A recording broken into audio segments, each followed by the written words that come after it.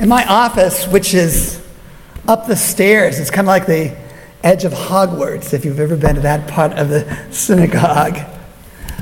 We keep certain basic books nearby, and one that I keep on my desk is a Jewish calendar. It's not like the ones we give out every year for the high holidays. This one, created in Jerusalem and published in the United States, it lays out 200 years of Jewish time. You can leaf through its pages and find your Torah portion from your bat mitzvah 25 years ago. Or you can look forward to see when Passover falls in 2052. The calendar is, as one would hope, accurate at counting days. That's what calendars are supposed to do. And its conclusions are accepted across the spectrum of the Jewish community. As you heard before we lit candles, we are now in the midst of counting days in a special way, because after the Seder we are commanded to count the days between Passover and Shavuot. We call it Sfirat HaOmer, the counting of the Omer, and it's a ritual that lasts for 49 days. An Omer is an ancient measurement of grain. Grain was important in the temple's tradition. At Passover, our ancestors would bring an offering, an omer of barley, part of the early spring harvest, to the temple. Barley was an essential part of their diet. And where I come from, in the Pacific Northwest, as a liquid form, it still is. And then 49 days later, they would bring a wheat offering too, on Shavuot, which happens to coincide with the wheat harvest. They counted those days in between, hoping for blessing and prosperity, that just as God gives us freedom, so God gives us Torah, so God can give us of the bounty of the land. The festivals, with all their historic spiritual significance, they're deeply related to the natural cycle of the seasons and to the process and blessing of the harvest. But how do we count the days? You know, historians point out that there was a dispute amongst the Jews. Is this something new? A dispute between the rabbis and the Sadducees, or the priests, about when to begin counting the Omer, because the Torah is unclear. Is it on the Shabbat after Passover, as the Sadducees thought, or on the second day of Passover, which the rabbis declared to be an extra Shabbat? Well, since we are inheritors of the rabbinic tradition, we keep the rabbinic injunction to begin that Omer count on the second night. And we did it here, just as we had concluded the Seder. We joined with a group that all over San Francisco is counting the Omer. But the notion about how one approaches the passing of time, how one counts the days, that can be debated. Well, that remains a challenge for us even today. For example, how many of you people will ask me as you came in the doors today, Rabbi, how many days of Passover should one observe? Is tonight the end of Passover as a 7-day holiday? Or do you keep Passover for 8 days? So I want to take a poll right here and now. How many of you keep 7? Raise your hand. How many of you keep 8? Raise your hand if you're confused. So, the Torah is very clear on this issue. Shivat yamim matzah tochelu.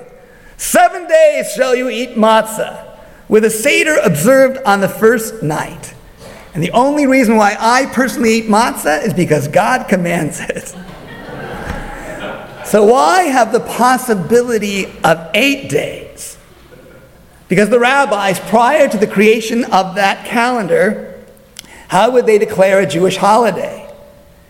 They would declare it by the sliver of the new moon in Jerusalem. Witnesses would have to come, and they would accept that it was the new month, and the holiday would be coming up, and they would light bonfires throughout that Jewish world into the diaspora, which worked for a time until people started to mess with the bonfires. And so they would send out instead runners, Jewish runners, throughout the Jewish world to announce the holiday, and then that announcement became unreliable. Because by the time they got to distant communities as we moved further out, it was confusing as to which day was the beginning of the holiday. So the Jewish solution is, when you don't know something which is which, what do? We do both.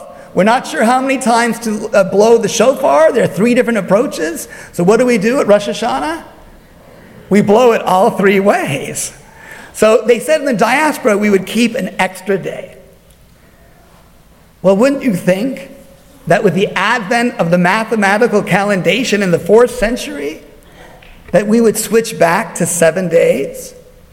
It's what Israeli Jews do.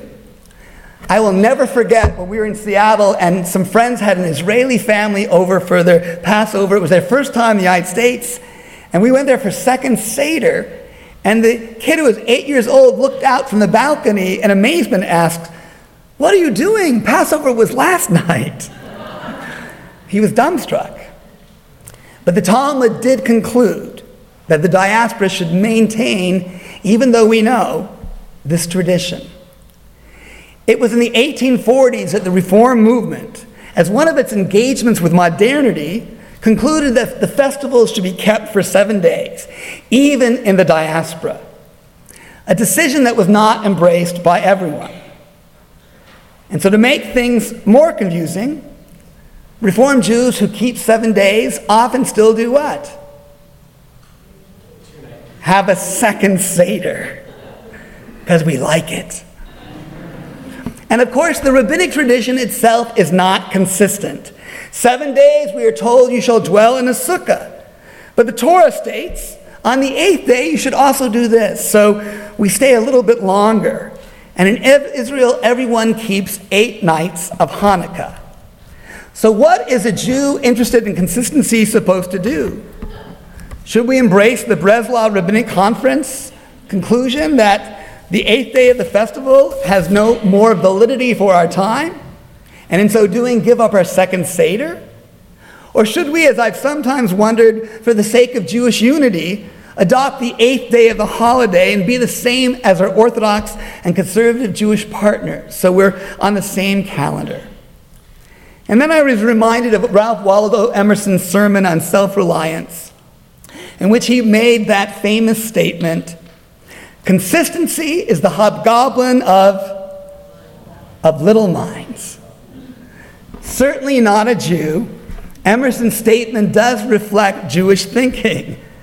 We as Jews like to wrestle with ideas. We struggle with meaning, and we will often take up conflicting approaches and views, changing over time, going back and forth. So what do? I embrace inconsistency in regard to Jewish time. In the best spirit of Reform Judaism, I ask you to make your own informed choice and respect the choices of others. So what are we going to do as Emmanuel? We as a synagogue will conclude this service with saying it's the end of Pesach, but then what are we going to serve at the Oneg out there? You're going to have some matzah available, one more day of matzah, if you so choose on your way out.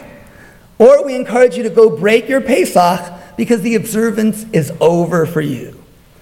What is really important is that we are thinking about, we are keeping, and we are living in Jewish time, even as we make our way in the greater world. It's been Pesach for 7 days, and as we celebrate here in San Francisco, we are counting the days to Shavuot. We are slowly making our ways to Sinai, and we are thinking about the seasons and transition, and most importantly, how this spirituality can help us have an even greater harvest in our lives. Shabbat Shalom.